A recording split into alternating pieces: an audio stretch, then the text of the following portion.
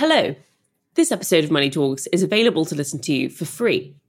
But if you want to listen every week, you'll need to be an Economist subscriber. For full details, search online for Economist Podcasts Plus. Hey, I'm Ryan Reynolds. Recently, I asked Mint Mobile's legal team if big wireless companies are allowed to raise prices due to inflation. They said yes. And then when I asked if raising prices technically violates those onerous two-year contracts, they said, "What the f*** are you talking about, you insane Hollywood ass?" So to recap, we're cutting the price of Mint Unlimited from $30 a month to just $15 a month. Give it a try at mintmobile.com/switch. $45 up front for 3 months plus taxes and fees. Promo rate for new customers for limited time. Unlimited more than 40 gigabytes per month. Slows full terms at mintmobile.com.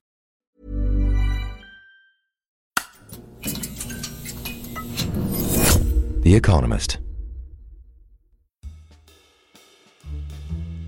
Christian Blankart is an old hand when it comes to the world of European luxury. I'm just writing a book called The 100 Words of Luxury. I am a member of several board and advisory boards concerning the luxury business in general. He joined the French luxury house Hermès in the early 90s and spent 15 years there in charge of the company's international development. Over the years, he's seen the industry transform. The world of luxury has changed completely. So it became huge, it was small. When I joined, all the families were there. Only families. And now, today, no family anymore, except some very few families. Hermès, which remains in family hands, is an increasingly rare exception in an industry that has come to be dominated by a handful of luxury conglomerates. LVMH, the largest of them all, now houses 75 different brands, from Louis Vuitton to Dior and Hennessy. The consolidation of the European luxury industry has occurred against a backdrop of dramatic growth. Over the past 2 decades, global sales of personal luxury goods have tripled to nearly $400 billion. We're not talking about the same business at all. Millions of consumers have appeared. When I joined, there were very few consumers. They knew all their customers. Today, they don't know any of their customers. That kind of growth is quite a feat for an industry built on the principles of craftsmanship and exclusivity. Last year, as consumers around the world tightened their belts, growth in the luxury industry began to slow. But still, decades of expansion have turned Europe's luxury giants into some of the continent's most valuable firms. And globally, European firms continue to dominate the luxury landscape, accounting for 2/3 of sales and 9 of the 10 most valuable luxury brands. But Christian Blankart has a word of caution. The luxury companies must be very careful. First of all, because they can die, even if they are very famous, and that is true in the past. Secondly, because you don't know where is coming the competition. Nothing is granted in the luxury world. So, can the old continent's hold on the luxury business last?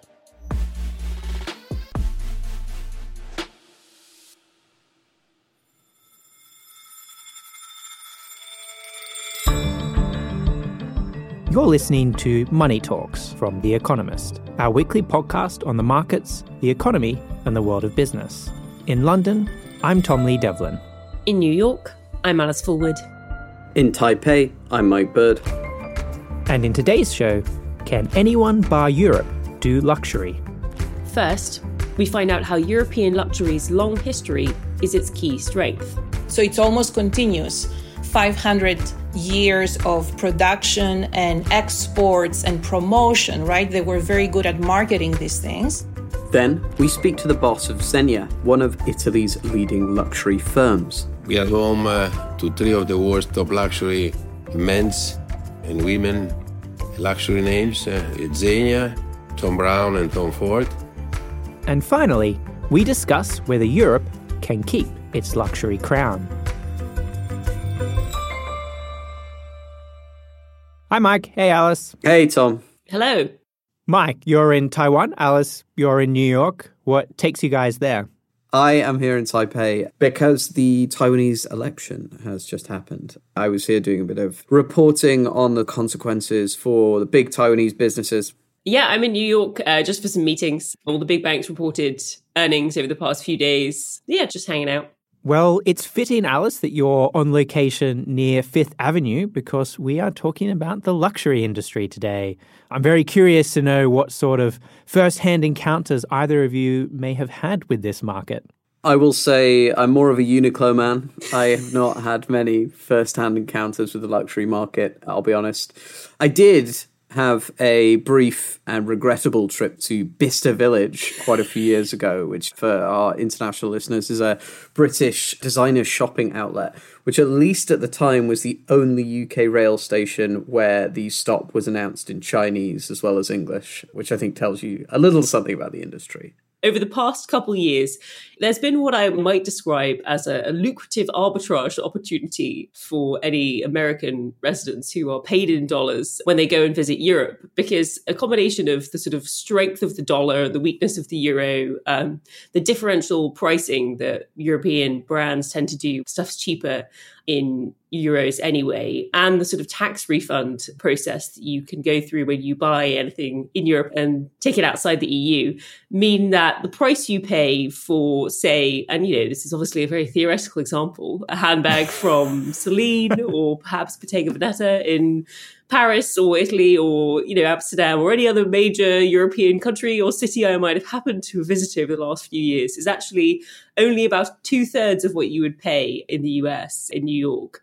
And in fact, the differential is so lucrative that you can actually make money buying bags in Europe and selling them on consignment in America, even after the sort of handsome fees that those businesses take. Now, obviously, that would rely on you actually, not just keeping things for yourself. But as I say, this is all theoretical, of course. Yes, I suppose that may cast a new light on your jet-setting ways, Alice. The arbitrage only works if you don't include the cost of the flights, obviously. Sure, it depends how much you're buying, right? Yes, I guess it does. But, I can't be the only one. Tom, what about you? Are all of your dapper suits really cut by Emporio Armani? Unfortunately not. The only real item of luxury wear that I have is a very nice Jaeger-LeCoultre watch that my wife bought me as a wedding gift, which was lovely. Will you be glad to hear that the Metropolitan Police have just busted a watch mugging gang, I believe, this week? There's some sort of big undercover operation. There's quite a cool video online. So you can rest easy, Tom, as I'm sure this is something you were concerned about before. Can take it out of the safe now. Exactly. So handbags, watches, what exactly are we counting as a luxury here? Yeah, well, I mean, the luxury market, defined very broadly, encompasses kind of everything from super yachts to sports cars to fancy holidays and fine wine. But usually what most people think of when they think of this business is the personal luxury goods category, it's called, which is worth about $400 billion worldwide. And you can think of that really as luxury items that you wear or carry on your person. Cosmetics also fits into the category too. And then I guess the question you have is, what makes a good qualify as luxury? Well, price is one obvious indicator, but you can't just, slap an extra few zeros on the price tag and call something a luxury good. A focus on careful design and craftsmanship is another hallmark of a luxury good. So Hermes handbags, some of which sell for kind of upwards of $10,000, are made by hand by craftsmen who spend, 20 hours or more on each bag. And then there's kind of this fuzzier element of desirability, and really a lot of what people pay for when they buy a luxury good is the feeling of being part of something prestigious or exclusive, and some brands actively cultivate that. You can't just walk into a store and buy an Hermes handbag, for example. You have to go through this long, drawn-out process to get one. So this would sort of scupper Alice's plans to get into the grey market, import-export business and become a sole trader of these items secondhand. There are hundreds, if not thousands, of these videos about how to get an Hermes bag and be offered one on YouTube now and blogs. And it seems like an awful lot of people are sort of interested in trying to get one. And luxury bags, they used to be sort of relatively rare, but now you can see demand for them. It's absolutely everywhere now. Yeah, exactly. And we heard at the start of the episode that the luxury industry has experienced a pretty incredible transformation over the past few decades. It's gone from being this small, almost kind of niche sector made up mostly of family-owned businesses that primarily served very wealthy Europeans and Americans to this global powerhouse that reaches customers all around the world. And partly that's been about the growth in the number of very rich people in places like China and the Middle East over that time period. And partly it's also about what folks in the industry call the democratization of luxury, where buying into these brands has become more accessible as they've started to offer more entry-level products like sunglasses or small leather goods like wallets. See, you say accessible. I was looking earlier at an Hermes credit card holder that was more than £1,500, which, listen, I'm not one to judge, but I bought my credit card holder on Amazon and it was about $10, and I think it's made of old shoes. Well, I suppose it's all relative. But one of the things that I find most striking about this story is that there's often a lot of pessimism around Europe. You know, it's often portrayed as the kind of crumbling empire fading into irrelevance, but Europe really continues to absolutely dominate this sector. And what we've seen is the emergence of a handful of European luxury giants that, by rolling up some of those smaller brands, have become enormous, all while remaining incredibly profitable. And the most famous of those, obviously, is LVMH, whose founder, Bernard Arnault, is the second richest man in the world. And then you also have Kering and Richemont, which are the other two big luxury conglomerates. And together they've had a very strong few years of growth. Yeah, this definitely feels like a pretty good news story for Europe, which I suppose is the part of the world that doesn't always have a lot of good business news stories. But I am waiting, presumably, for the inevitable question mark hanging over the whole thing. Always. So the past year has been something of a downer for the industry. So sales have started to slow as consumers around the world have been tightening their belts. Last week, Burberry, for example, which is a British luxury firm that's famed for its trench coats, issued a profit warning after some disappointing Christmas sales. And the slowdown has been particularly painful, actually, for brands like Burberry that rely more on the kind of merely rich customers rather than the kind of positively loaded ones that companies like Hermes target. I think it's also important to keep a bit of perspective on this slowdown. So last year, according to the consultancy Bain, the luxury goods industry grew at 4%. Now, that's well below the 20% it grew in 2022, but it's still pretty good for a discretionary spend category given the current economic conditions. Yeah, I guess last year there were a lot of sort of bad news economic stories about China. GDP growth in the EU was pretty much non-existent, at least in the first 3 quarters of the year. America still seemed to be doing okay, but it does seem to be slowing down a bit now. So I imagine people's luxury budgets are getting a little thinner. Yeah, I think that's right. But one thing that really hasn't changed is this dominance of European firms over the industry. And so today I want to unpack what that's all about. So to start us off, I spoke with Thomae Sodari. She's a professor of marketing at NYU Stern who focuses on the luxury business. Thomae, thank you so much for joining us on Money Talks. It's my pleasure. Could you start by giving us a bit of the history around the development of the luxury industry? Absolutely. It's a fascinating history because it started several centuries ago under the reign of Louis XIV, who during the time of building the Versailles realized the breadth and depth of all the artisans who were preparing the palace and the furnishings for him, and realized that he had an incredible industry that up to that point had not been organized. So actually it is thanks to Louis XIV who thought of appointing the first minister of manufacturing to organize all the manufacturers, the artisans, the craftsmen who were working in France at the time, so that he could develop the industry and make it really powerful in terms of exports. There are different stories, however. And so Italy, which of course had developed similar crafts during the Renaissance, furnishings and textiles and beautiful objects for the home. But one difference between Italy and France is that the modern state of Italy is something very recent. And so the expertise that was very local to the city-states has actually remained very local all the way to today. And looking globally, why do you think European firms have proven to be so dominant in the luxury space for so long? Well, having the support of the state in terms of France, so it's almost continuous. 500 years of production and exports and promotion, right? They were very good at marketing these things. But also taking into account the Italians and the Swiss, it has to do with the fact that the professions that result in the production of these very beautiful and high quality luxury goods are professions that have endured.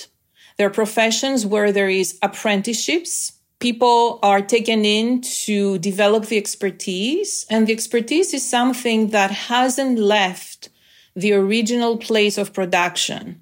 There is continuity in terms of knowledge that is recorded, then passed on to the next generation. Therefore, their output is at least the same level of quality as their ancestors. And looking across the Atlantic at high-end American fashion firms, they've really tended to land at the more affordable end of the luxury market. Is that a result of having weaker brands, or is it kind of a deliberate attempt to focus on that end of the market, do you think? In the US, the entire fashion industry was outsourced at some point. So production has left the US. And that is a weakness compared to the Italians, compared to the French that are still using the same factories, expertise, and processes that have been using for all these years. There isn't really the same type of luxury brand. I would never put the two together. To me, these are apples and oranges. American brands have value, and there is luxuriousness that comes from luxury brands in the US, but it's a very different type of value compared to their European counterparts. And focusing back on Europe, one development we've seen in the industry over the last few decades is a shift towards greater vertical integration. A lot of luxury brands have been buying up their suppliers. How do you make sense of that? It's happening because they do realize that this is what gives a brand their competitive advantage. Brands that have been very old, for example, Hermès has always been vertically integrated. They've always owned their factories. They've always owned their silk production. And they have been adding to the types of industries that they need to create the variety of goods that they're selling today. Then other brands realize that in order to have a competitive advantage and to have access to the best and rarest raw materials, they have to vertically integrate, which is also what gives them a lot of control over the quality of the goods that come into the supply chain through their suppliers. And of course, in luxury brands, this integration goes all the way to what food an alligator is eating and what is the environment of the particular farm for the cows. So the entire environment. Another pattern that we've seen in recent decades is towards greater horizontal integration, particularly in the French luxury industry, with firms being rolled up into conglomerates like LVMH. What has been causing that? That is very different. And that started with, let's say, a few individuals' ambitions. So Mr. Arnault of LVMH, Mr. Pinault of Kering, who had the interest and insight, along with the ambition to put together financial portfolios that focus specifically in areas of the luxury market. So it's a very deliberate decision with investment in mind. They have honed in their craft of figuring out which luxury brand should be integrated next, perhaps because they have been family owned, but they grow up to a certain point. So a lot of these legacy brands at some point found themselves in a state of weakness, and they needed someone to come and infuse them with cash to preserve them. Dom-Aï, thank you so much for joining us on Money Talks. Thank you for having me. So, Mike, Alice, One other thing that I think is often kind of underappreciated as an explanation for why Europe does so well in the luxury space is this kind of continuing fascination that much of the world has with European culture. You know, Europe continues to be home to 7 of the 10 most visited countries in the world. Rich and famous still gather in the summer on the Riviera for lavish parties. And I think that kind of fascination with European heritage is also maybe an explanation for this. But what are your thoughts so far on what we've heard? Yeah, I think certainly looking at this from a sort of Asian perspective, you can't understate the importance of continuous history and heritage.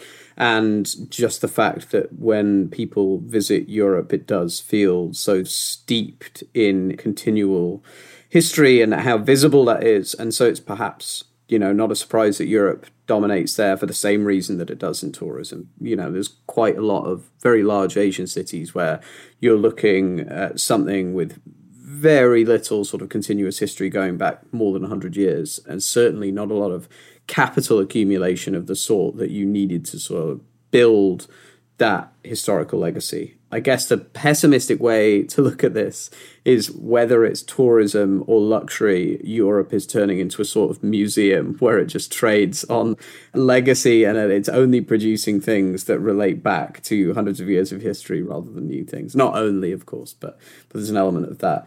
You can go to these largely dead cities and pick up some Louis Vuitton at the equivalent of a museum gift shop. But yeah, it's still a good thing, of course. I hadn't actually realised quite how far back the French luxury industry started. I did find it funny that it sort of predates the French Revolution and was sort of set up by the monarchy. And, that populist uprising was not enough to stop it in its tracks. It was also interesting to hear how the sort of big behemoth luxury brands keep a grip on their quality standards or that history, I guess, by, things like Hermès being totally vertically integrated, having complete control over its production line.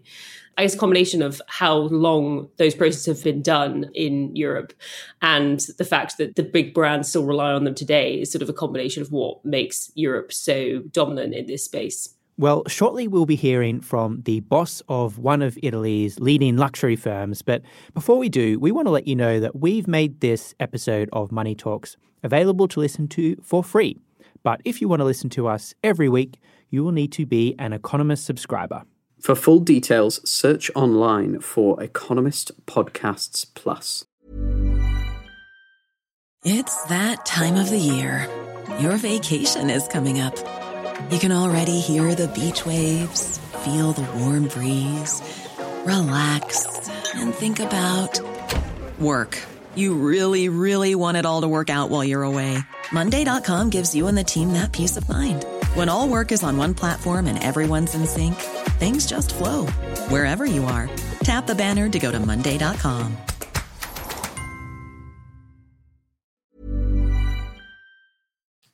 So, we've heard how European companies have come to dominate the luxury space, but how are they adapting to maintain their position?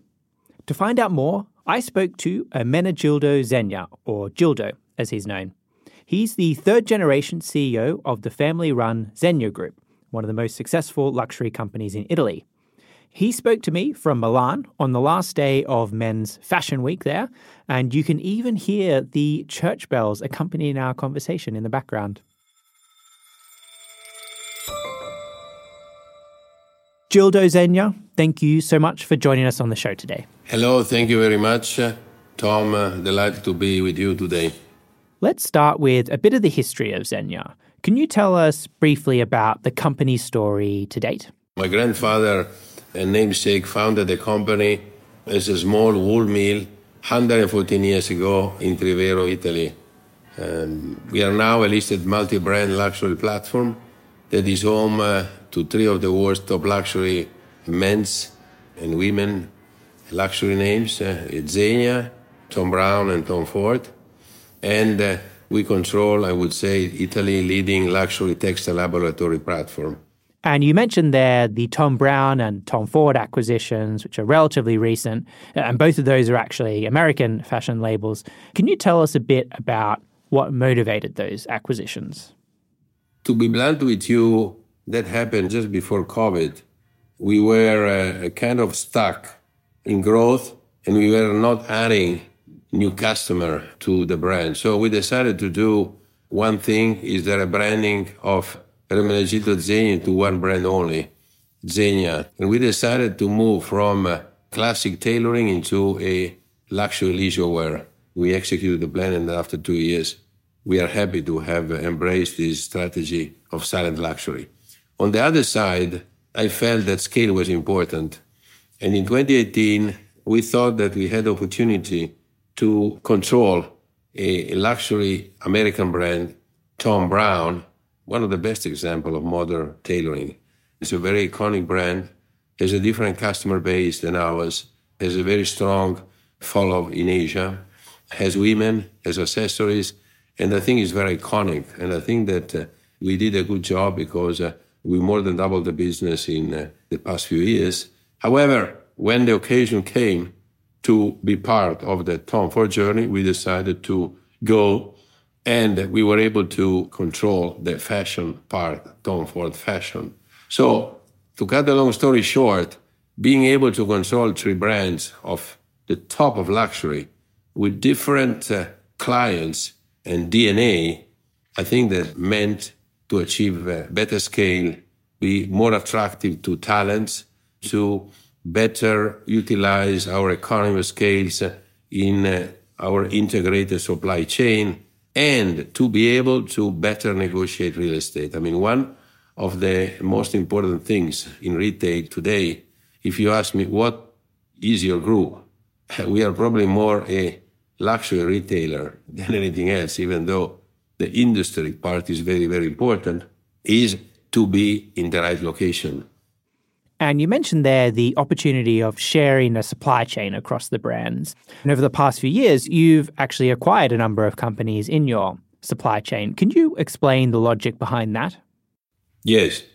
But listen, I'm very proud to be a man of the industry because the industry makes you in control of the know-how, of the people, brain, and hands, working through generations in the construction of the best made in Italy. And 114 years means exactly like that. How to preserve this immense and unique know-how that many other luxury companies try to buy. So it would have been silly for us to be one of the few remaining Italian not to be able to control more of the industrial know-how pact. And so we decided we want to create the best platform in textile luxury, being able to provide to ourselves or to the brand we acquired, but the best of textile, the best of material, the best of finished product that we can provide. And so all these interesting small to mid-sized family companies that we control makes a difference because you broaden up your portfolio in terms of what you can do and makes you more competitive. And I think that in our field, the innovation factor led by research and development is key. We go by project, and there are certain projects that takes 6 months, there are certain projects that take 3 years. And so you have to figure out what you want to be and where you want to go. And so the fact to be relying on this fantastic industry makes us really positive on the capacity to innovate and to differentiate ourselves from the others and being able to offer to our brand something that others cannot. I want to ask about your reflections on Europe's role in the global luxury industry. So you've acquired a couple of premium American brands, but I think it's fair to say that besides a few exceptions, in general, most of the successful luxury brands around the world, and certainly the large luxury companies, are European. What do you think is behind Europe's enduring success in this industry? I think that tradition has a lot to do with that. I would call it a hidden know-how of doing things well that is transferred from generation to generation, which is fantastic. And I think that if the family is still in the picture, I mean, it's easy to transfer from generation to generation. If not, I think that management can do, but I think that this is part of the DNA of a brand. And I must say, in the case of Italy, there have been many designers that became entrepreneurs. Look at Mr. Armani. Armani is probably the best case. I mean, he started, from the retail and then product, and then he became a fantastic brand designer, entrepreneur, and it's a good example of that. There's a lot of discussion at the moment around what seems to be a slowdown in the luxury industry as consumers start to tighten their belts. How worried are you about that? An entrepreneur, I think using worry is not the right word. You have to be on your toe. It's like playing tennis and being always ready to jump to hit a hard ball or to make the point. You have to be fit. You have to be ready for hard balls and then short balls, and you have to be ready to hit back. Ready for the best and for the worst. And last question for you, Gildo. How do you see Zegna evolving as a company in future? Zegna has to remain true to its value and to its DNA. That's the most important thing. And I'm happy that the fourth generation that is helping me in this journey and the young management. I'm the oldest block in town, if you can call the town the Zegna world. Don't overextend yourself to areas in which you don't know.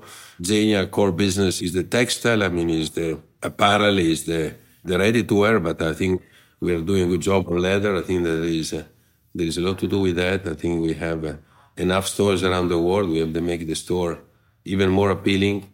But I think we are on the right track. So if you ask me, what would you recommend to the fourth generation? Just keep moving along the course that we have put together in the last couple of years. Just make sure you deliver.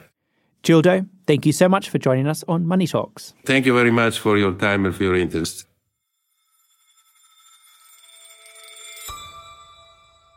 So, Mike, Alice, what do you make of what you've heard today? Well, one thing that keeps coming up for me that we haven't talked about too much is the demand side of things regionally.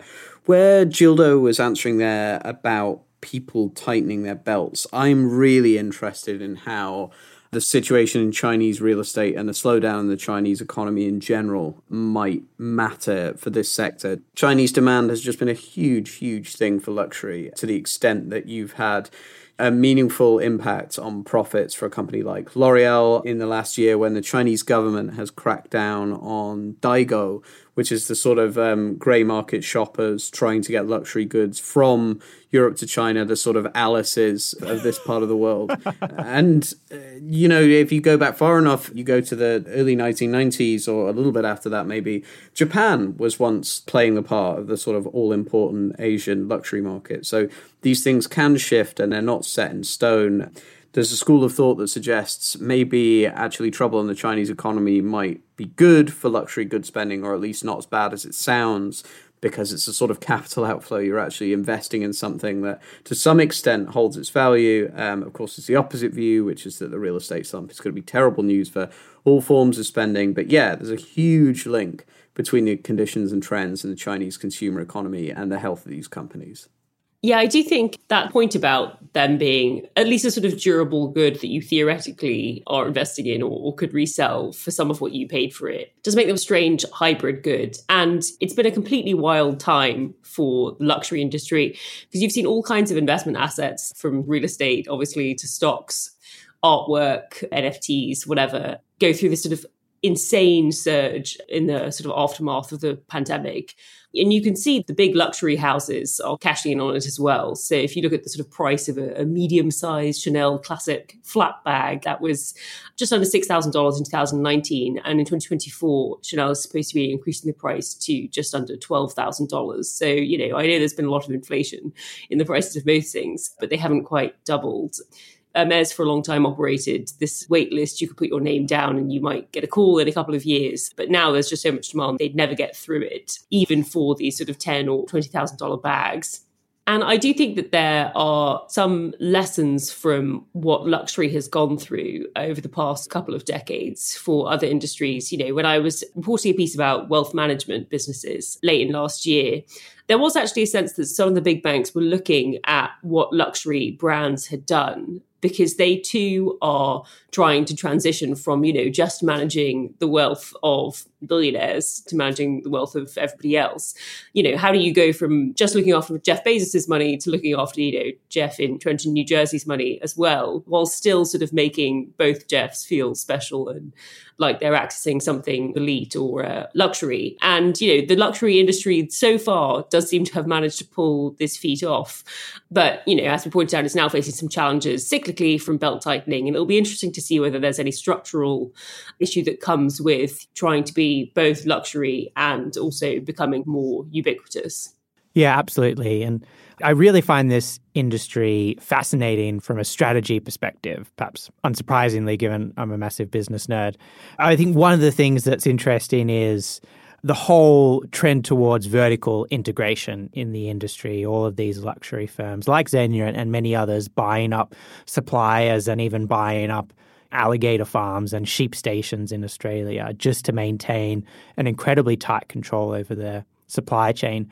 That's really the reverse of what's happened in most other industries around the world over the past few decades, where there's been this kind of delayering of value chains, and the kind of general consensus has been just focus in on the particular part of the production process that you are sort of differentially good at. But in the luxury space, that's really not been the thinking at all.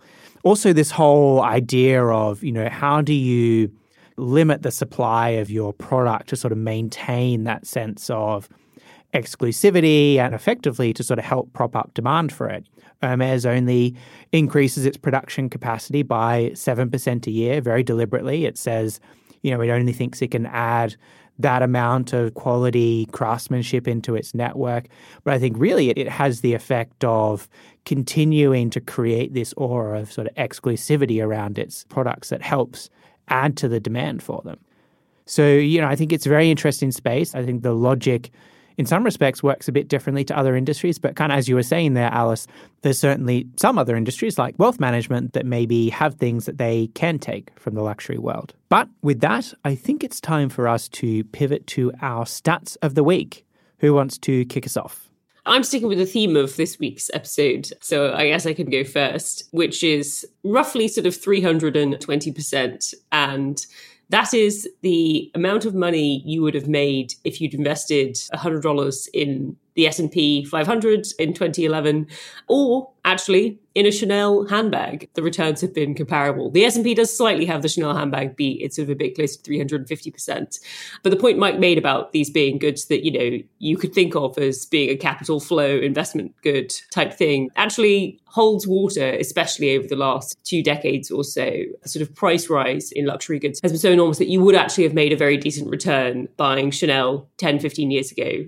That said, past returns are not an indicator of future performance, and I don't know if that will repeat. But if you had a time machine, it'd be great to go back to 2011 or 1990 or wherever and buy a Chanel bag. I'd probably still buy Bitcoin, if I had the time machine. Although I was thinking then, on the one hand, this is an investment advice, and on the other hand, you can't put your keys, wallet, and phone in an S&P 500 ETF. So there's arguments in favour in both directions. My stat of the week is actually sort of semi-related. It is 16,673. And that is the one-day high of the Hang Seng Index in Hong Kong in August 1997. The reason I've chosen that this week is because the Hang Seng is now back below that level. It's down 9% for the start of the year. It's having a really, really dismal time. It's just not performed very well over the long term, but also the sort of connection to a slowing Chinese economy not helping at all. And again, proof that sometimes you can do much worse than investing in a luxury handbag. Much, much worse. We're going to see a shift in Mike's portfolio structure very soon, ditching all the Chinese equities, and suddenly he'll be toting some chic togs for once. Listen, if I'd invested in Chinese equities, I would not be able to afford anything chic anymore. Well, my stat of the week is not related to the luxury industry. It is 33, which is the number of superhero films in the Marvel Cinematic Universe that began with Iron Man back in 2008. And I took this from a great story in our culture section last week that explores why Marvel is losing its steam. So I just think 33 movies is too many. Maybe it's because I'm, 15 years older than I was when they started, but I personally find these movies very uninteresting now. So I, for one, am marveled out. But what about you guys? Tom, this is the oldest you've ever sounded. Yeah. This is dismal. This is dismal. We're sat here going like, and who's Ant-Man? I don't remember that one. Well, on that note, all that's left is for me to thank Gildo Zegna and Thomai Sodari. And thank you for listening to Money Talks. You can always write to us at podcasts@economist.com. Today's show was produced by Dan Asher and Marie Keyworth. Our sound engineer is Ting Lee Lim. And the executive producer is Marguerite Howell. I'm Tom Lee Devlin. I'm Mike Bird. I'm Alice Fulwood. And this is The Economist.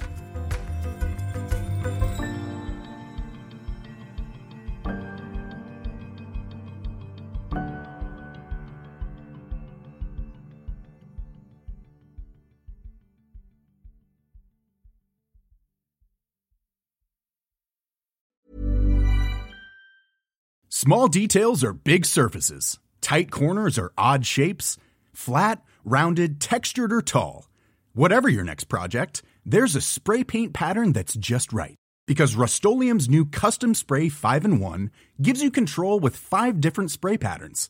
So you can tackle nooks, crannies, edges, and curves without worrying about drips, runs, uneven coverage, or anything else. Custom Spray 5-in-1. Only from Rust-Oleum.